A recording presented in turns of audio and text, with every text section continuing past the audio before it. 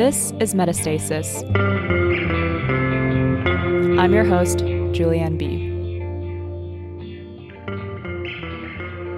In this episode, I am joined by one of my closest friends, Taylor Phillips.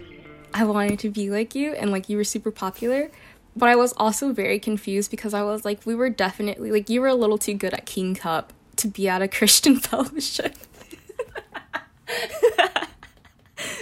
I don't even remember which. Taylor is a current neurology research specialist at the University of Pennsylvania and an aspiring doctor. The word doctor invokes many different ideas and images. For some, it's the promise of a healthy life for years to come. For others, it's a backloaded payoff for years of hard work, all cloaked in the prestige of a pristine white coat. For Taylor, the word unfolds as a story, one that begins with a military family, a small town in Georgia, and one unfriendly neighbor. I was born in Temple, Texas. My dad was stationed in Fort Hood, so that's why I was born in Texas. And then when I was Something you need to know about Taylor. She comes from a long line of vets, the ones in her most immediate family currently being her dad and one of her two brothers. Because of this, she has lived in more places before the age of 18 than some of us have ever vacationed. Taylor has moved almost everywhere below the Sun Belt, from Texas to Tennessee to Alabama, Georgia, Hawaii, back to Georgia, and finally back to Texas and Houston, where we both met at Rice. Yeah, I've only lived here 6 years out of my life, and it's not ever been consecutively, and I don't really have a lot of connections here. It's familiar, but I don't really know anyone here. I don't have family here. Yeah, but then you see people on the outside like us see your life, and we're just oh, it must have been so interesting, experiencing different communities like that. And of course it's very different for you, and you've mentioned before that the concept of home is very nomadic for you, whereas for me, even though I've lived in Houston for the past 5 years, you ask me where home is, I'm always going to say St. Louis. Yeah. And I think as I've gotten older, I've decided home is just where my mama is. I look at you guys on the outside who have been able to stay in a place for a long time, and you guys are oh yeah, I've known so-and-so since middle school, and I know blah, blah, blah since spa. But really, in reality, Rice is the longest time, I spent in one place. Yeah, and you mentioned home is where mom is.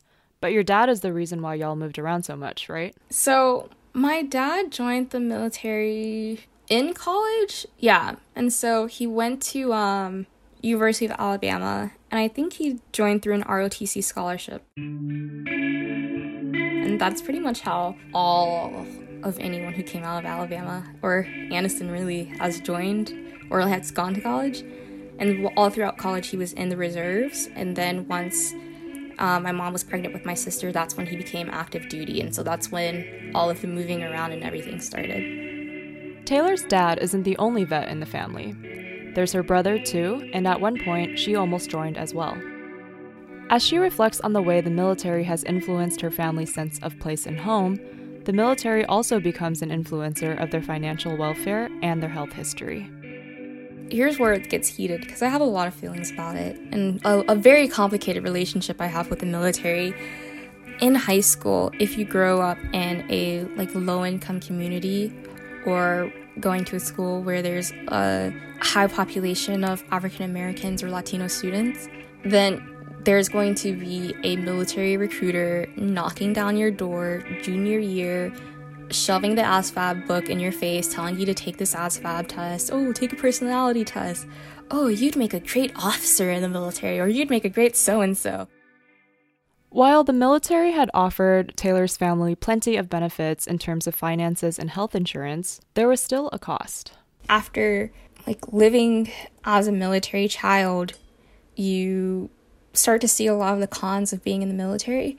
And then I really started to see that around 10 years old. 2009, that's when my dad got back from Kuwait, and when he came back, he was changed. He had PTSD. One time I had woken him up because I had a scary dream, and I had scared him so bad that he put me in a chokehold. And so it's you don't really consider the things that stay with you besides that $50,000 check once you leave the military or as you're going through the military. Yeah, and it's especially like when you're saying how they start you off, young, you go in for, 20 years or so. You don't come back without, certain strings attached, whether it's like, having PTSD, like literally giving an arm and a leg or something like that. And that eerie image of just the recruiter knocking on doors of these kids who are 16, 17. I mean, I just got my driver's license. Yeah, and when these kids sign up for the military, they can't even legally vote. And so that's like the wildest part of, they don't know what they're signing up for. But at the time, it's the best option they have, and it's really the only option they have. But it's also like, on the other hand, because my dad joined the military, my siblings and I are the only people in our family who ever went to college and ever graduated college. And we're fortunate with that. We have health insurance, we're healthy, and we have so many different privileges that they don't have.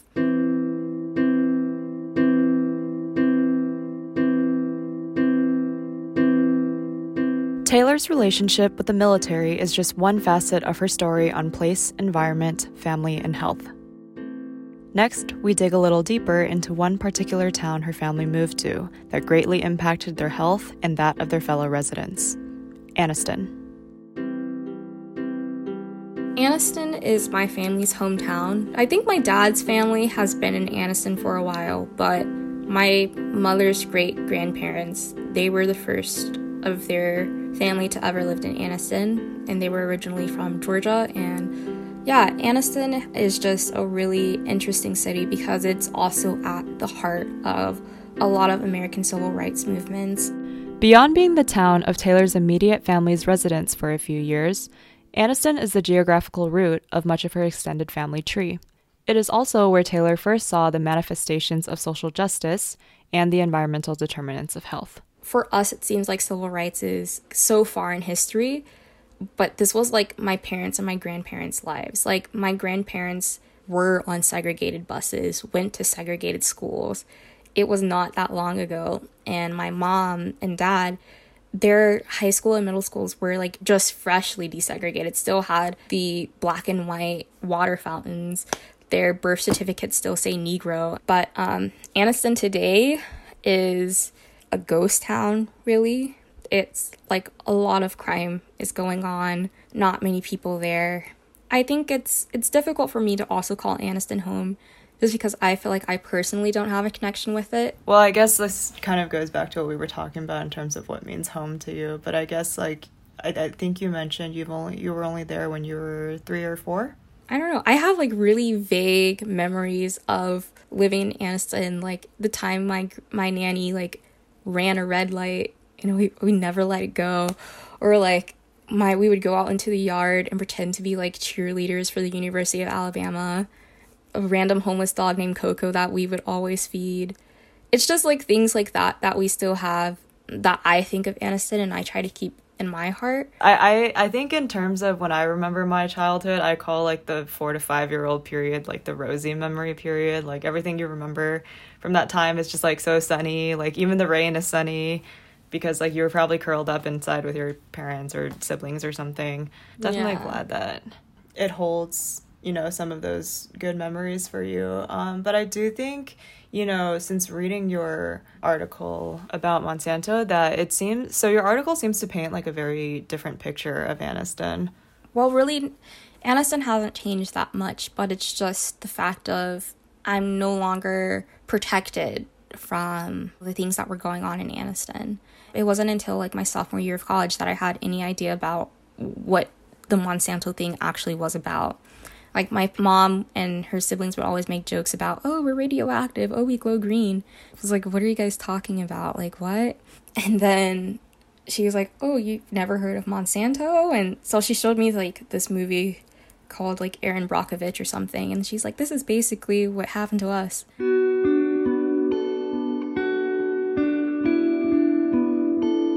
Founded in 1901, Monsanto is an agrochemical and biotech company headquartered in St. Louis, Missouri, my hometown. In popular news, Monsanto is often associated with GMOs, but has had a history of high-profile lawsuits dealing with pollution and public health issues in various countries. Domestically, these scandals have touched towns like Anniston. Starting in the 70s, Monsanto had released tons of PCBs into Anniston's local waterways and open landfills, culminating in a 2002 lawsuit. And it's really interesting that your paper is about Monsanto, because I actually live, like a 5K run away from Monsanto headquarters. Like, I used to, drive to my friends' houses that were on, Olive Boulevard, and I would always pass by, Monsanto Drive. We also had like a neighbor who used to work at Monsanto, and I would always hear my parents talking about, GMOs and everything. My mom was like that crazy lady that bought everything organic the minute we had, more than average discretionary income. And she was just like, yeah, I don't want you to get like tumors, and I don't want you to be like dumb when you grow up. Yeah, it's definitely, because you told me this a few minutes ago, and I was just like, oh my God. Monsanto's everywhere. It is. And especially just like the thought of having a Monsanto Boulevard or Monsanto Road, it's unsettling. It's like Monsanto has been responsible for like the deaths and sicknesses of so many people. It's basically equivalent to like, oh yes, Tuskegee Spearmint Boulevard, Slavery Avenue. It's so weird. And so, I don't know, it makes sense when you think of it as a corporation, but everything that was going on in the background is definitely uncomfortable. But I also like find it interesting how I guess our parents' generation have known about like Monsanto and like DDTs and everything that's going on, and how it still seems like every 10 years or so there's another scandal. Hopefully not after Bayer has bought them out. Yeah, and it's interesting, like if you look through the, the history of Monsanto, your paper focused mainly on, the PCB dumps in Anniston, but it's also like you look through the history of Monsanto and it's pretty dark. Like AstroTurf has been disputed. DDT was a huge thing in like the 1960s and 1970s. And I feel like when you're in like the agribiotech industry, it's inevitable that you're going to come across like a lot of these environmental issues, these ethics issues, these health issues. I basically grew up in a hospital. I was always hospitalized especially when I was living in Anniston. So now that I think about it, I was always like around doctors, and I was and I still am the annoying why child. And so whenever they were like, Taylor, you're sick, why?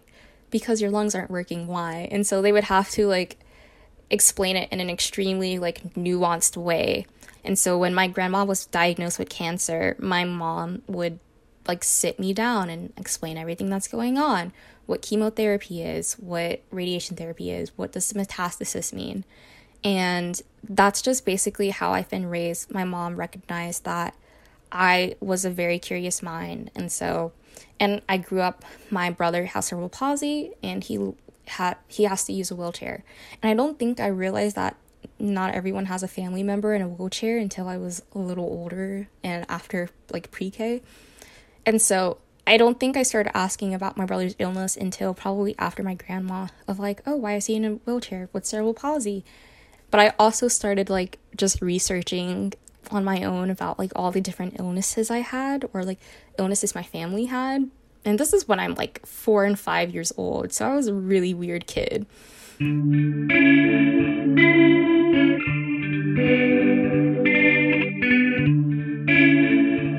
I think it's especially important to occupy these spaces as a woman, but also a Black woman, just because it's so easy for it to be flippantly, oh, you're sick, you have this, and, you know, of course you have this because you're Black, you're more likely to be at risk at this, no surprises at all. But no one ever asked the why.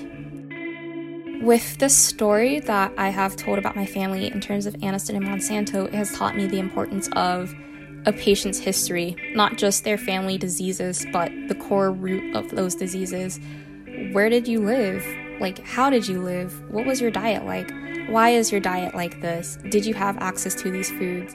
Because what's the point of, you know, treating high blood pressure or diabetes, of saying just eat healthier, if they go home and they live in a food desert? And so you can't really solve these issues without getting to the core root of them, and I think that's why you need to actually connect a lot of patients with resources. For the past 3 years or so, Taylor has been one of the most steadfast friends in my life. Her determination to bring the care she displays for all of her close family and friends to her future patients is apparent. Throughout our conversation, we've revealed that the meaning of being a doctor, for her, runs deep in the roots of her family history. It occupies an intimate cross-section of many different planes in her life: illness, place, duty, bonds, and the simple curiosity of a child for her surroundings. And yet, Taylor's challenging journey through the rest of her medical career has just begun.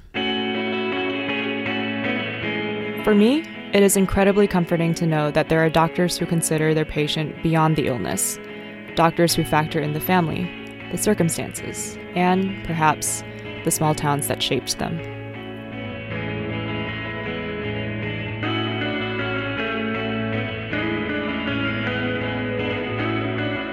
Metastasis is a part of the Digital Humanities Initiative at BBQ+, the Center for Black-Brown Queer Studies, which is home to the Medicine Race Democracy Lab and affiliated with the Medical Futures Lab. This episode was produced and hosted by Julianne B., with production assistance from Taylor Phillips and Tiantian He. Our team includes Eddie Jackson, Catherine Wu, Bilal Rahman, Aisel Rizvi, Alicia Liang, Mandy Tren, Jason Lee, Tiantian He, Julianne B., and Taylor Phillips. Metastasis is directed by Lan Li. Additional senior production assistance comes from the very amazing Cher Vincent, and our music is by Moise. Special thanks to Taylor Phillips for talking to us in this episode. You can learn more about Taylor's essay, Monsanto Poisoned Us, The Open Secret of America's Industrial Monopoly, on the Metastasis episode site.